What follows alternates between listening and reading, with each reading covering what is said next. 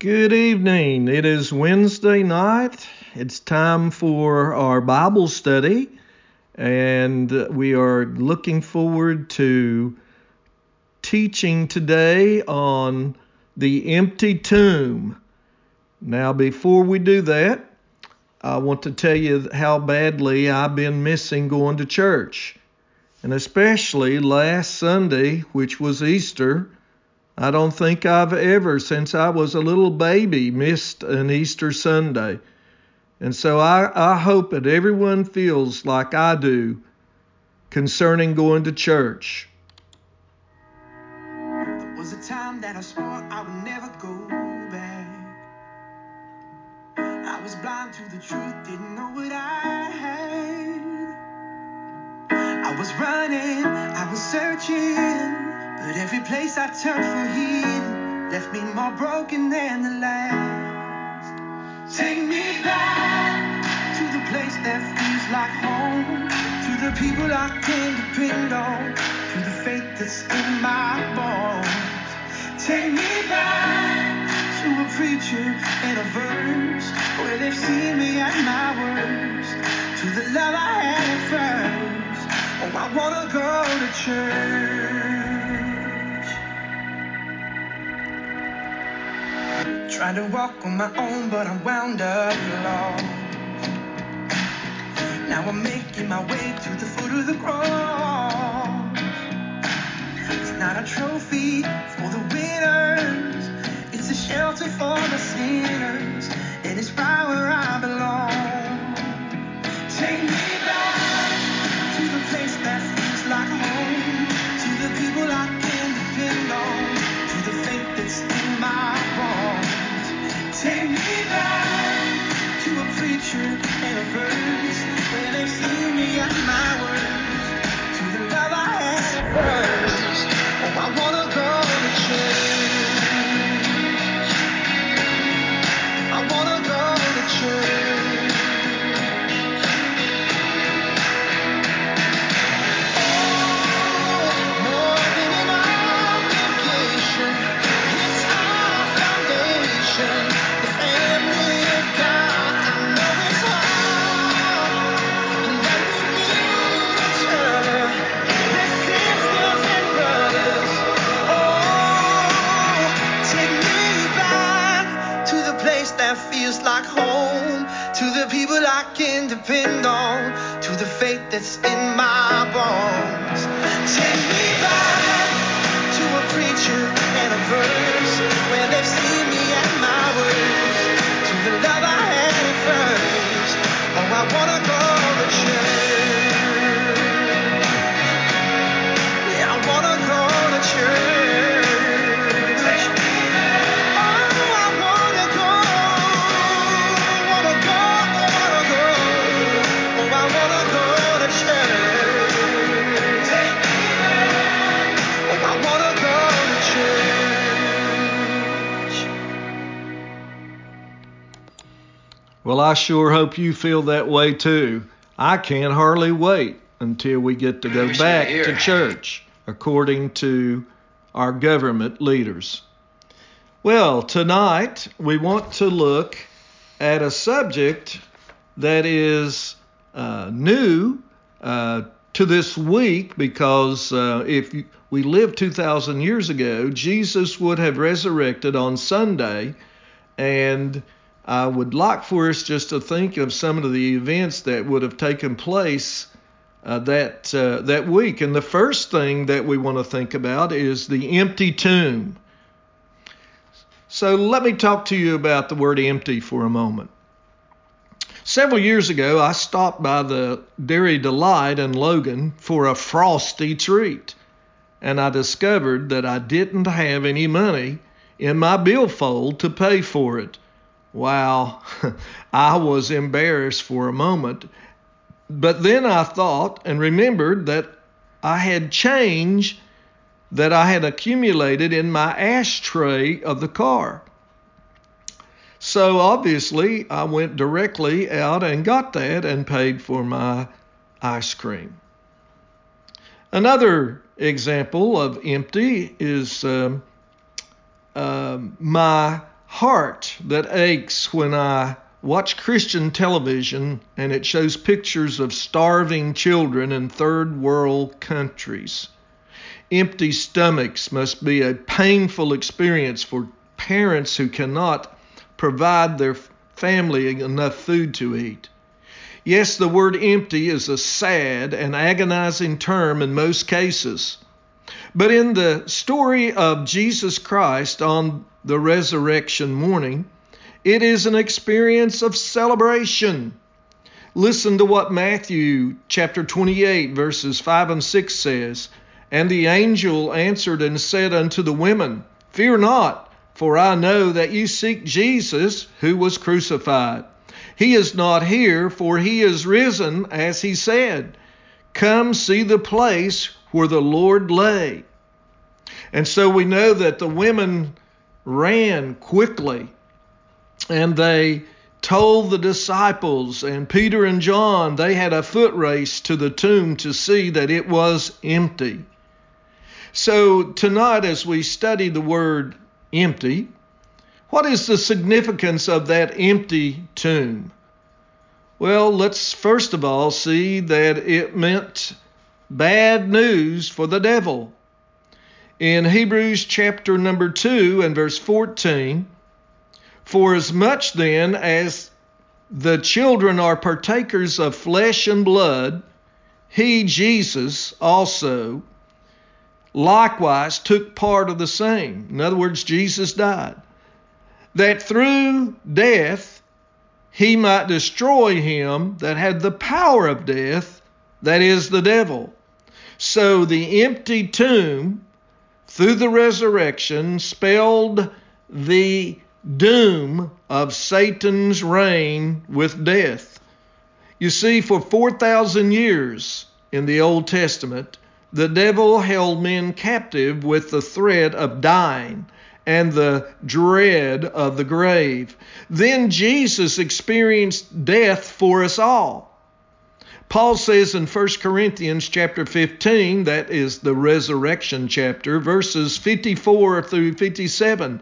So when this corruptible shall put on incorruption, and this mortal shall have put on immortality, then shall be brought to pass the saying that is written, Death is swallowed up in victory. O death, where is thy sting? O grave, where is thy victory? The sting of death is sin, and the strength of sin is the law. But thanks be to God, who giveth us the victory through our Lord Jesus Christ. Yes, my friend, when Jesus came out of that tomb, it was empty, proving that he had triumphed over death, hell, and the grave. Paul says to his preacher boy in 2 Timothy chapter 1 and verse 10, But now is made manifest by the appearing of our Lord Jesus Christ, who hath abolished death and brought life and immortality to life through the gospel. So because that tomb is empty, Jesus, through resurrecting over death, hell, and the grave, he abolished death for us. Oh yes, we're going to die, but death is like a door to a Christian that we simply walk through it into the presence of the Lord. Now, Jesus has the keys to death, to hell, and the grave. The word keys in the Bible means the badge of authority, just like a policeman wears a badge. And if you see that person, that policeman with that badge on, that means we are to respect his authority. Jesus took the keys of death, hell, and the grave from Satan when he resurrected. Satan is like a wanted person now. Yes, he's alive and he's in this world doing all the evil he can, but he knows his time is limited. And in the Revelation chapter 20, verses 1 through 3, we read, John saying, "And I saw an angel come down from heaven having the key of the bottomless pit." Now, many times in Scripture, when these prophets and writers of the Scripture viewed or had the vision and they saw the glorified person coming, sometimes they call that person an angel. But here I believe that this angel could be described even further as the Son of God, because he has the keys to the bottomless pit. And notice as the verse goes on, he says, a chain in his hand, and he laid hold on the dragon, that old serpent, who is the devil and Satan, and bound him for 1,000 years, and cast him into the bottomless pit, and shut him up, and set a seal upon him, that he should deceive the nations no more, till the 1,000 years should be fulfilled.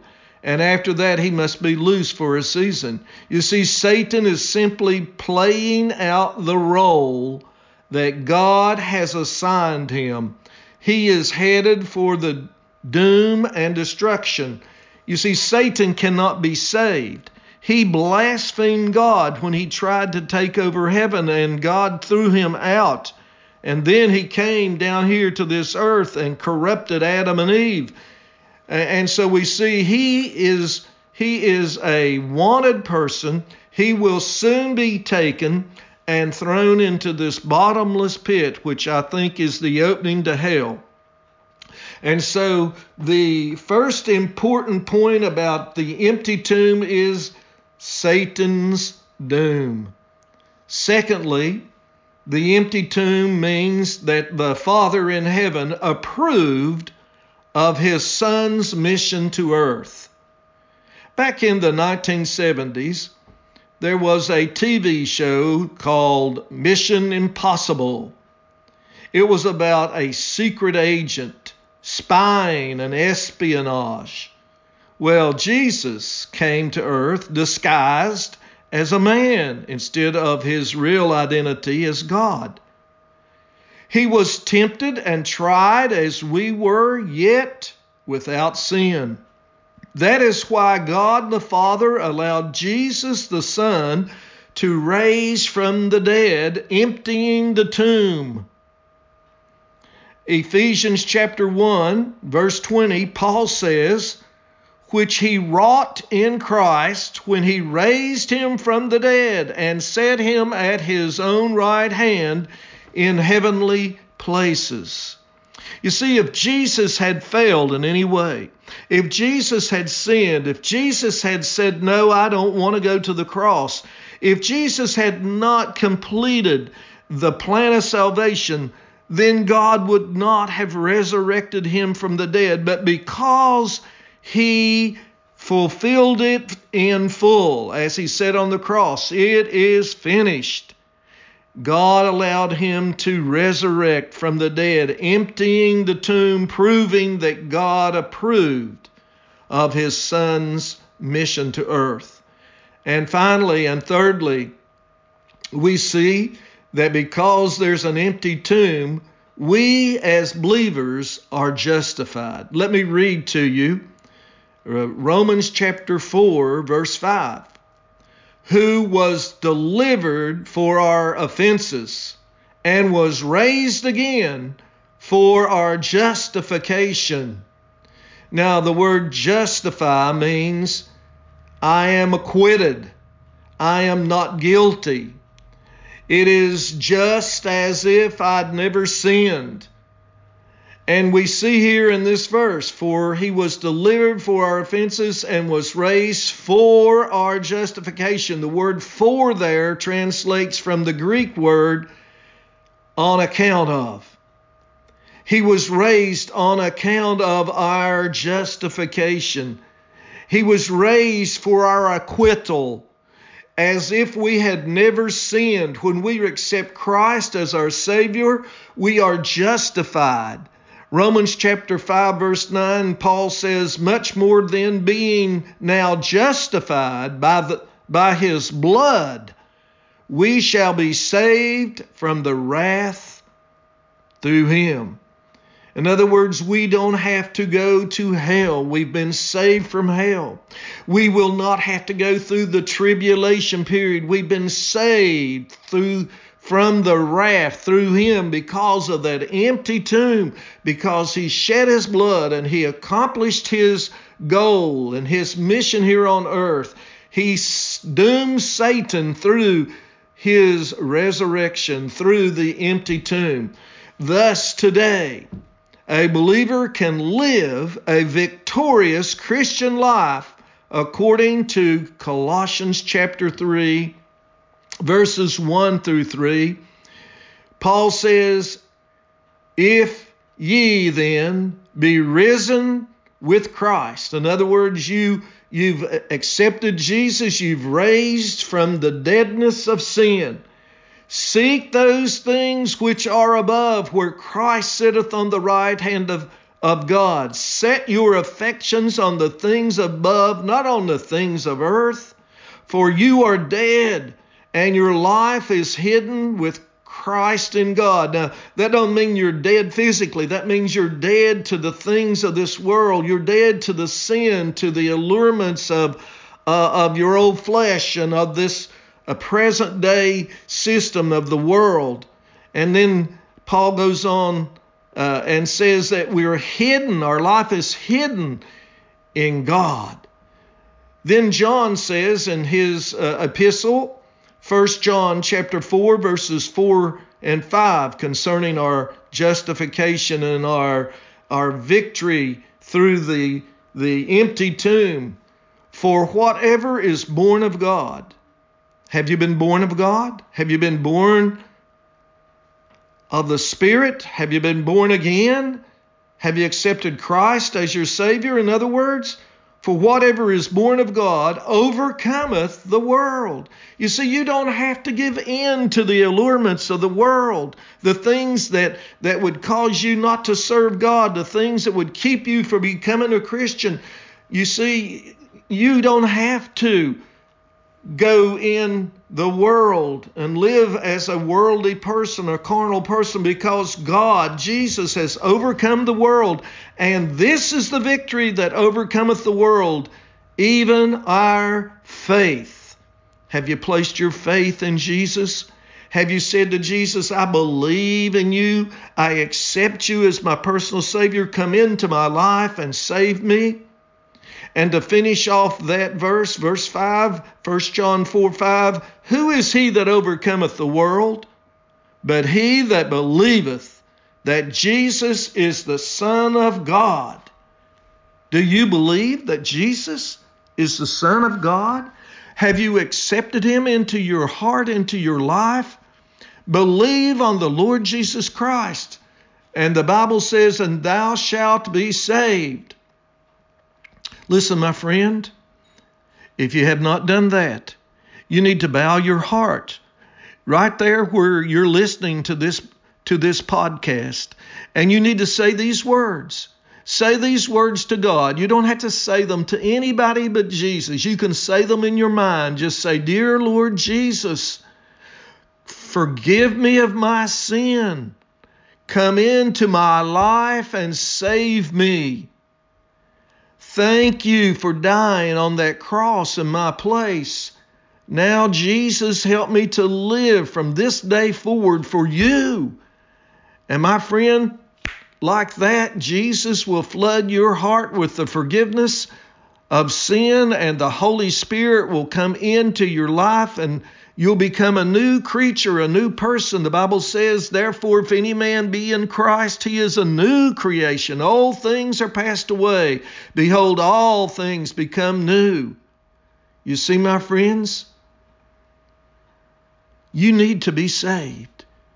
Maybe you're listening and you're backslidden out of fellowship. God says all you got to do is what 1 John 1:9 says. If you confess your sin, He's faithful and just to forgive you your sin and to forgive you from all unrighteousness. He'll take you back. He'll restore your fellowship. You see, this is what God wants you to do. He wants you to do this today.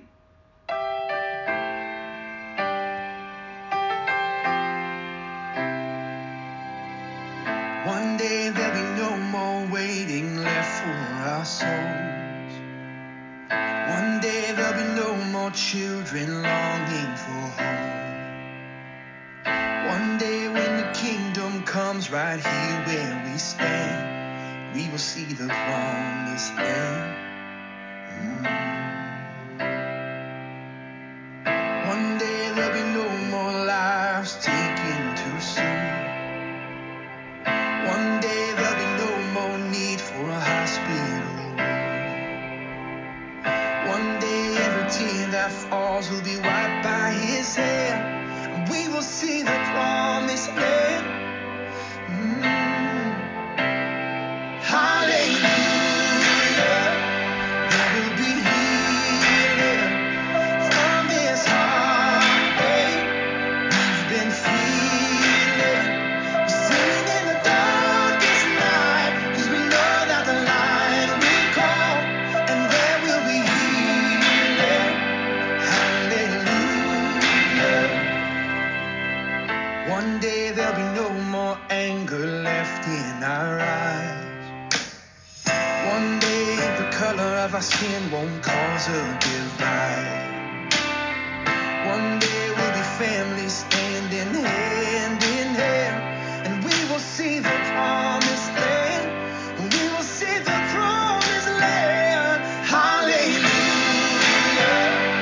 There will be healing from this heartache we've been feeling. We sing in the darkest night, 'cause we know that the light will come, and there will be healing.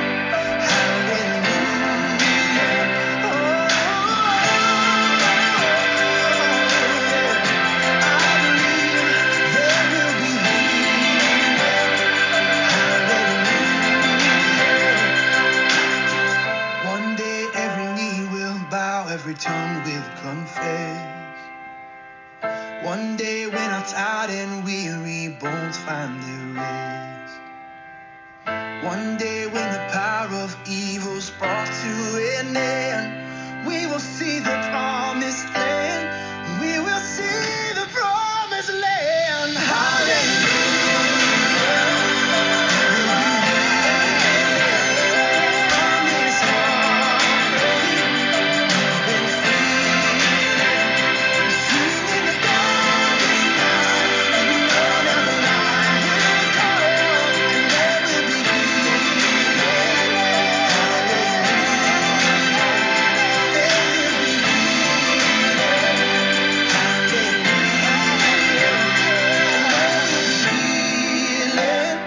Hallelujah.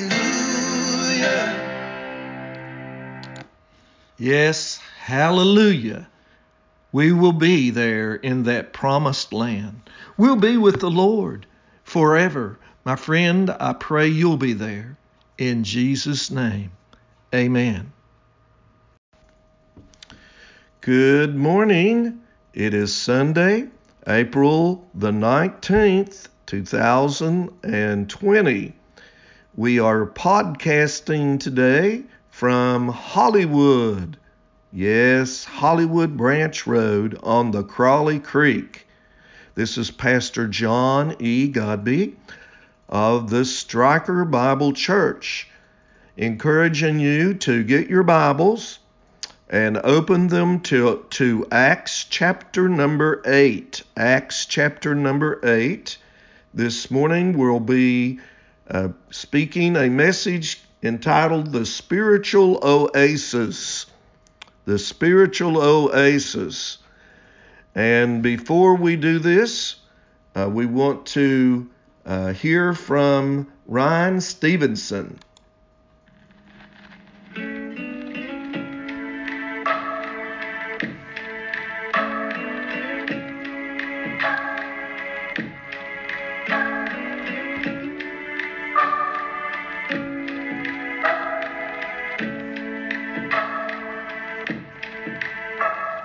A lot of us grew up believing at any moment we can lose it all. And at the drop of a hat, God might turn his back and move on. A lot of us feel like we blew it, thinking that we're just too far gone. But I want you to know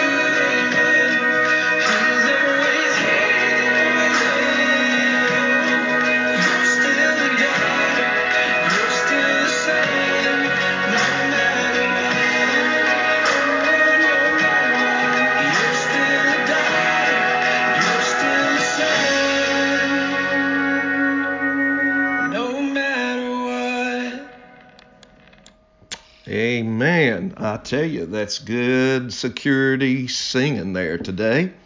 Now, we'd like for you to bow your head with us, and we're going to have a word of prayer before we bring the message this Lord's Day. Our Heavenly Father, as we come before your throne of grace and mercy this hour, we thank you for this day of life that has dawned upon us. Lord, we know that this world is in a great turmoil. We know, our Father, that there is distress on every hand. We know because of this virus that is upon us that there are those who are in despair. And we pray, our Father, today that all that listen would know that there's hope in Jesus, and that if they would turn their lives to Jesus Christ completely, ask Him to be their Savior. Ask Him, Lord, to help them in this time of trial, that, Lord, we can come through this with your glory and your honor and your praise. Now we ask your blessing upon each one that's listening today, that this would be food for their soul, an encouragement and an uplifting. And if there are those listening, Lord, that do not know you as a personal Savior, this illustration from this message today can show them the way to you. And we ask that they might do that at the end of this message. We pray in Jesus' name, amen. I hope you've turned to Acts chapter number 8. And today, again, the message is the spiritual oasis. One of my favorite New Testament stories is that of Philip and the Ethiopian eunuch. It's found again in Acts chapter number 8, verses 26 through 40. It is the account of a believer that went the extra mile to redeem a lost soul. This is a lesson that should inspire every believer to be determined to reach the lost, whatever the cost. Jesus commands us to go ye into all the world and preach the gospel to every creature. Mark chapter 16 and verse 15.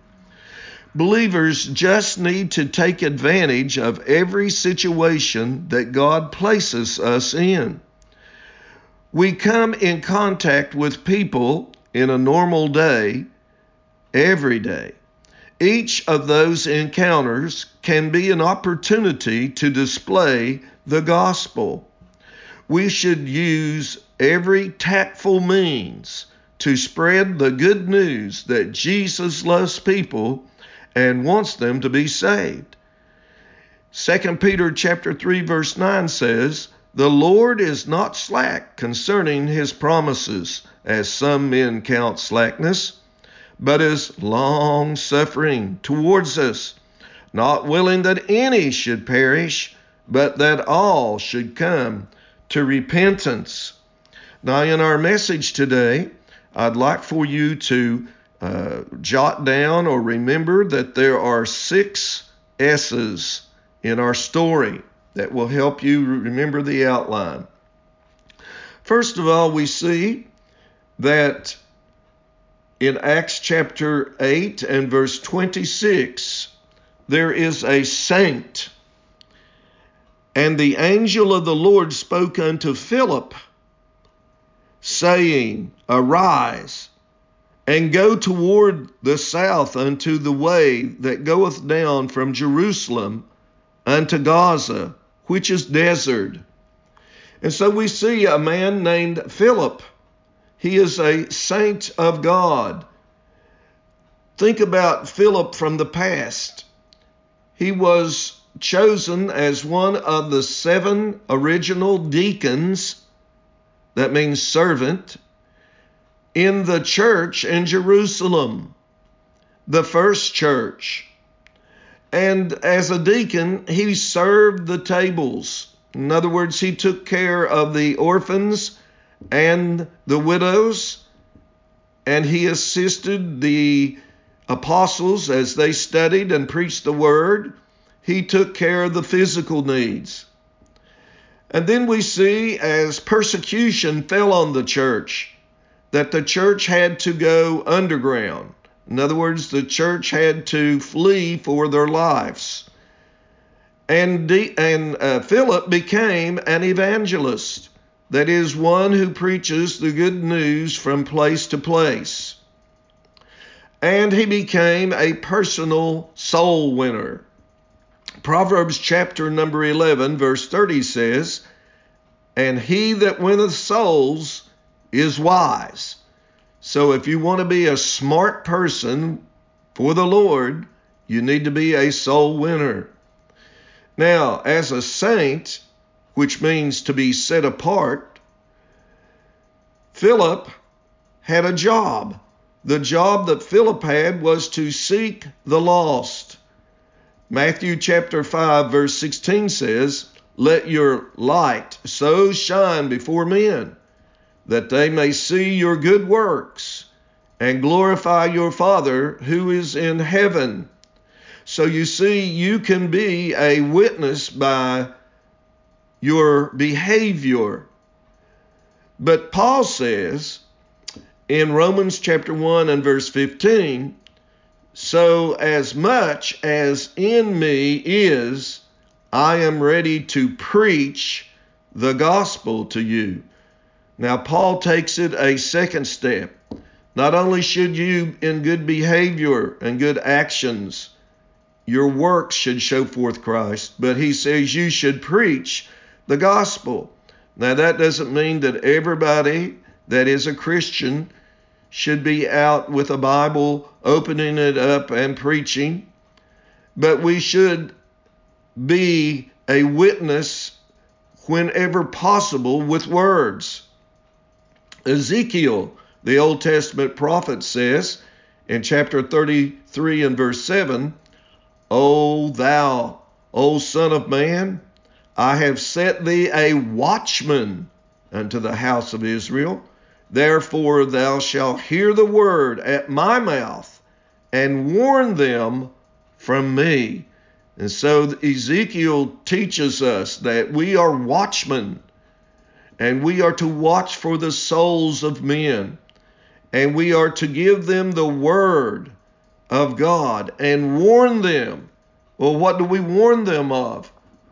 We warn them that the wages of sin is death. We warn them that there is a place called heaven to gain and a place called hell to shun. Now, we need to do this tactfully, but we need to do it. And there's the problem today. I don't think too many saints are witnessing as they should. Now, secondly, we find in Acts chapter 8, verse 27, we find the sinner.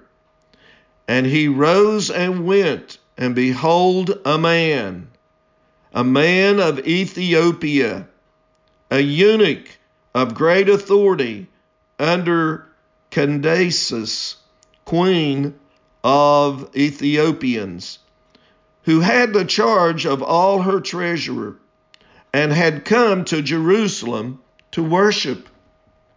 So we see here that Philip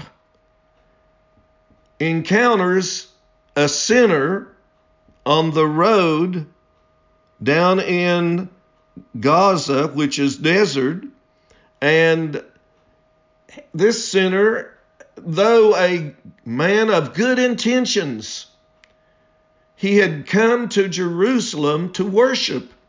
You might call him a religious man. Yet religious people, as well as those that don't claim to be religious, are lost. You see, not even his high political office could save him.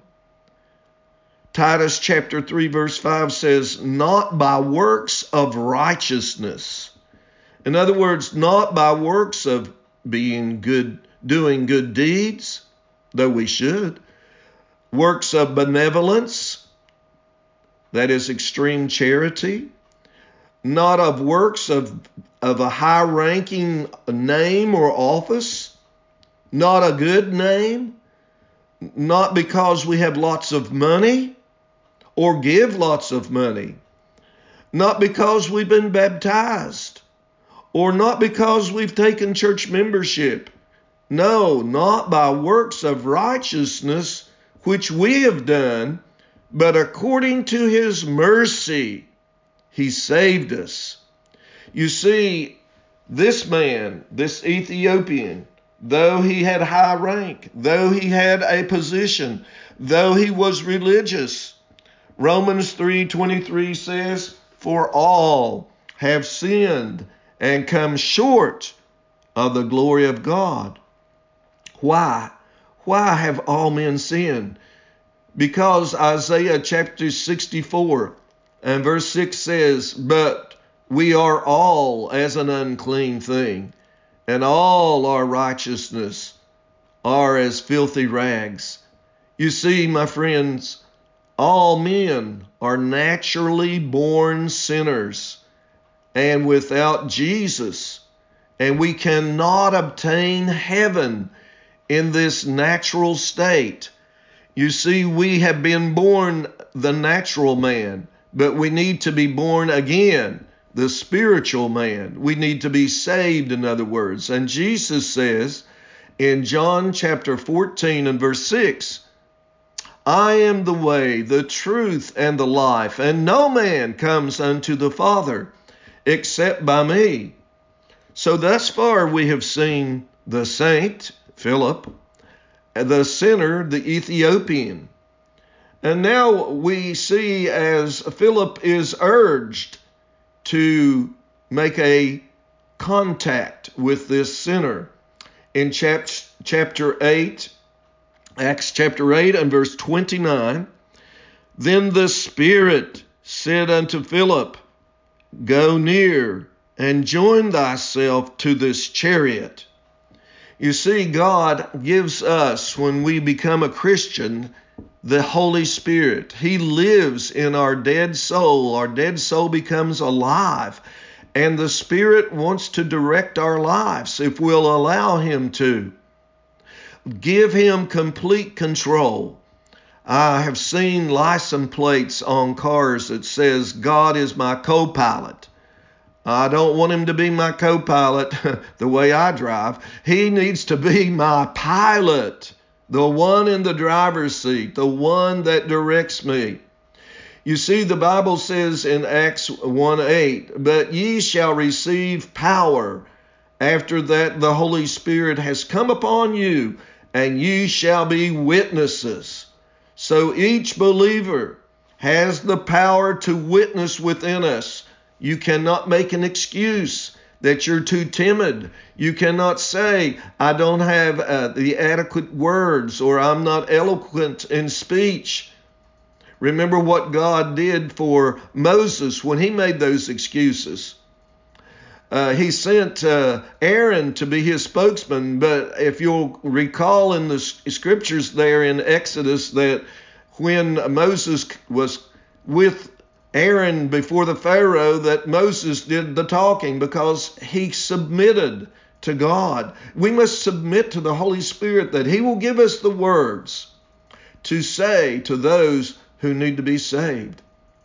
If we just submit to Him, He, the Holy Spirit, will give you the utterance to speak on behalf of Jesus. Notice John chapter 15 and verse 8. And when He, the Holy Spirit, is come, He will reprove the world of sin. You see, you don't have to do the convicting. The Spirit of God uses your words, the Word of God, the Scripture, through which comes through your mouth, and it becomes a conviction or a reproof upon the sinner. And the Holy Spirit uses you, the tool, to win people to Christ. So we see the saint, Philip, encountered the sinner, the Ethiopian, and the Holy Spirit uses he uses Philip to speak to the Ethiopian. Let us read Acts chapter 8, verse 30. And Philip ran there to him and heard him read the prophet Isaiah. And he said, do you understand what you're reading? And the Ethiopian said, how can I, except some man should guide me? And he besought Philip that he would come up and sit with him. And the place of the scripture which he read was this: He was led as a sheep to the slaughter, and like a lamb dumb before his shearers, so opened he not his mouth. And so we see the fourth S in our message today is the Scripture, the Word of God. And so Philip expounds upon the Word of God, and the Spirit takes the Word of God and pierces the heart of the Ethiopian, the sinner. And Romans chapter 10 verse 17 says, now then faith cometh by hearing, and hearing by the Word of God. My friends, we cannot afford to be silent around lost people. We must by our good deeds and actions show forth Christ in our life, and whenever we can tactfully use the Word of God, allow the Spirit to speak through you to reach those who are lost. You see, the Holy Spirit takes the Word of God and pierces the hard heart and opens it to salvation. Hebrews chapter 4 verse 12 says, for the Word of God is living and powerful and sharper than any two-edged sword, piercing even to the dividing asunder of soul and spirit, and of the joints and the marrow, and is a discerner of the thoughts and intents of the heart. The Word of God in other passages says that it's like a hammer that breaks the hard rock. It's like a fire that burns the chaff. And so we see the Word of God can pierce the heart of men and bring them to the fifth S, the Savior. Acts chapter 8, verse 35. Then Philip opened his mouth and began at the same scripture and preached unto him Jesus, the Savior. You see, Philip explains how the Lamb of verse 32, remember we read that, the place of the scripture which he read was this: he was led as a sheep to the shear, and like a lamb dumb before his shearer, opened he not his mouth. Speaking of Jesus, the Savior. You see, the Lamb in this verse is the type or a picture of the Lamb of God that John the Baptist introduced Jesus as. The Lamb of God, which taketh away the sin of the world. You see, the Savior, Jesus, is the only way. Acts chapter 4 and verse 12 says, neither is there salvation in any other, for there is no other name under heaven given among men whereby we must be saved. This in turn leads the Ethiopian to confess Jesus as Savior. Isn't this a beautiful picture of how a person comes to know Christ? A saint somewhere one day spoke by the power of the Spirit to you, a sinner, and gave you scripture and introduced you to the Savior, and you became a child of God. Verse 36, and as they went on their way, they came to a certain water or oasis, and the eunuch said, see, here is water. What hindereth me to be baptized? And Philip said, if or since thou believest with all thine heart, thou mayest. And he answered and he said, I believe that Jesus Christ is the Son of God. The moment that Ethiopian eunuch said those words, I believe that Jesus Christ is the Son of God, salvation entered his dead soul, and he became born again, and he received not the physical water, but the spiritual water, the water of the oasis of salvation. And so we see that he commanded the chariot to stand still. Verse 38, and they both went down into the water, both Philip and the eunuch, and he baptized him. First, you become a Christian. You get saved. Then you obey the commandment of Christ to go ye into all the world and preach the gospel, baptizing them in the name of the Father and of the Son and of the Holy Spirit.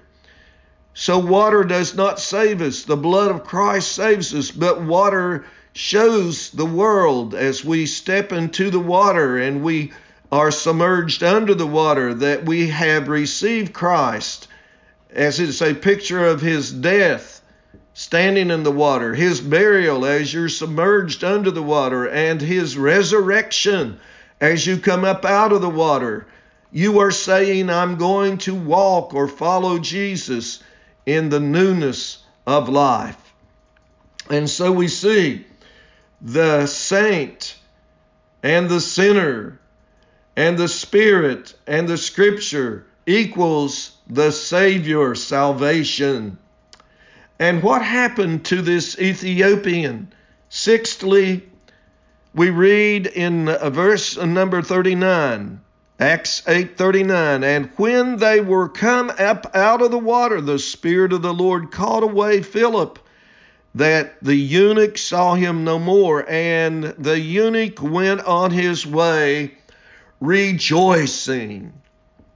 You see, the the eunuch had gone to Jerusalem seeking religious satisfaction, but he had none.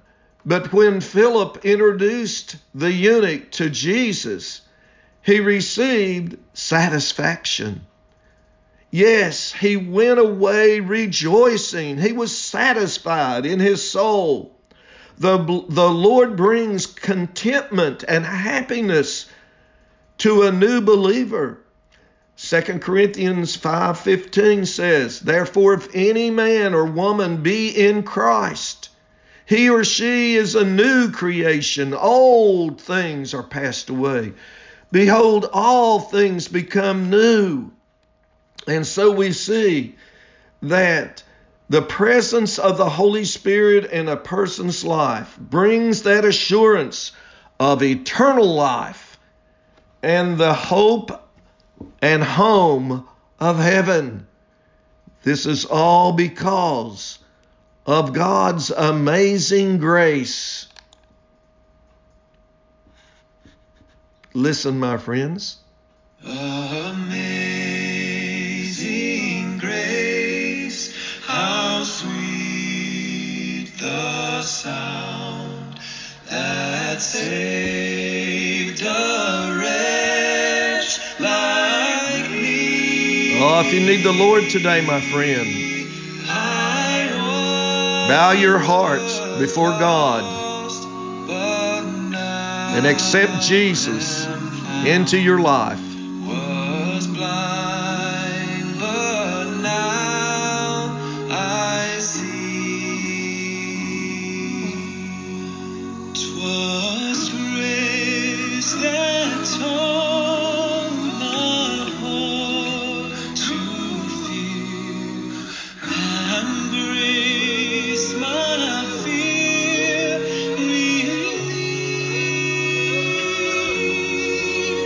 How precious did that grace appear the hour I first believed. Through many dangers, toils, and snares, I have already come. 'Twas grace that led me safe thus far, and grace will lead me home. Lord has promised good to me. His word my hope secures. Oh, He will my shield and portion be, as long as life endures. When we've been there 10,000 years, bright shining as the sun,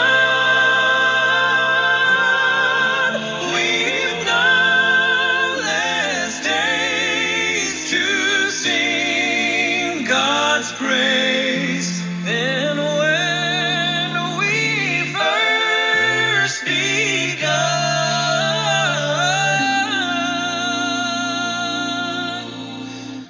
then when we first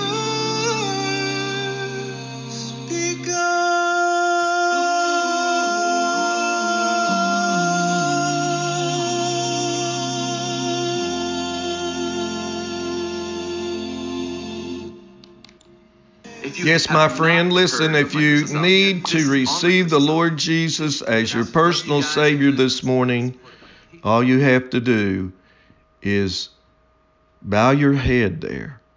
Bow your head. your heart and humbly say to the Lord Jesus, pray this prayer, please.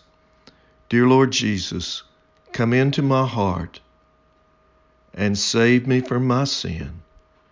Oh Lord, help me to live for you from this day forward. If you have backslidden from the Lord and you haven't been living close to him, recommit your life. Tell him you're sorry for your sin, that you want him to come into your life and save you. And you know, my friend, just as sure as I'm speaking to you right now, he will forgive you. He will come in. He will restore your life. And he will make you either a new creature or recommit your life unto his service as a renewed person. And so I ask you, consider this today. Don't put it off. I ask it in Jesus' name. If you want to, you can call me, or you can text me, or you can Facebook me, and I will give you more information, more encouragement. If you've been saved, and when this pandemic is over, you need to follow the Lord in baptism. We'll run the water at the church. It'll be warm water, and you can follow the Lord in baptism. Or you can do like my friend Mark Hatcher, who, when he got saved, he says, I want to go to the river. We'll go to the river. We'll go to the Crawley Creek. We'll do whatever you feel is necessary to express yourself to the Lord and give your life to him. We pray it and ask it in Jesus' name. Have a great day.